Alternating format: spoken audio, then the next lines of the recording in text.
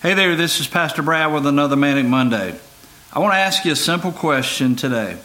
The question is, what is it? You're thinking right now, what is what? What is it? The it is the person, place, or thing that is holding you back from you having a relationship with Jesus, or what it is that is holding you back from completely committing to Jesus in your relationship. Now, don't get me wrong, we can all do better in our commitment to Jesus.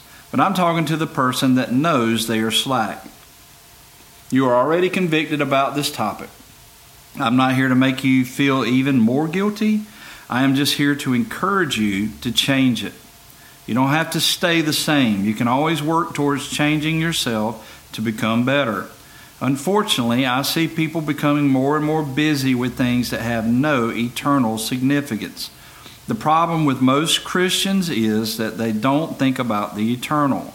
They live a carnal Christian life, living here and now, in the physical, and not thinking spiritually at all.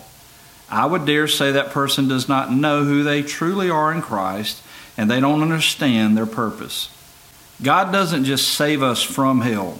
He saves us from hell, but He saves us to go and share our faith with others. I've always found if people don't prioritize church and being consistent in their church attendance, then they don't prioritize sharing their faith with others. I know there are exceptions to this, but for the most part, this is the case. God says He's a jealous God in the Old Testament. In the New Testament, He says that we can't put other people, places, or things in front of Him. He calls us to seek Him first. For most, God is just another person on our list of people to get to. His church is just another place we will attend when it is convenient to our schedule. We have to do better, people. People who do not know Jesus are counting on us to share with them how to have a relationship through Him.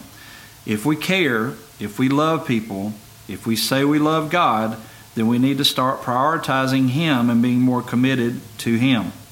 We need to think eternal, at least for a moment. Time is the most precious commodity that we have, and we are going to give an account of how we spent our time here in this life. We need to spend it more wisely. God doesn't want you to not enjoy your life, your family, etc. He's created all these things for us to enjoy. The problem is we as humans have a very difficult time in moderation. I just want to encourage us all to start thinking more eternal. Let's all start living more of our lives in the Spirit and less in our flesh. I completely believe if we do, we will not regret it.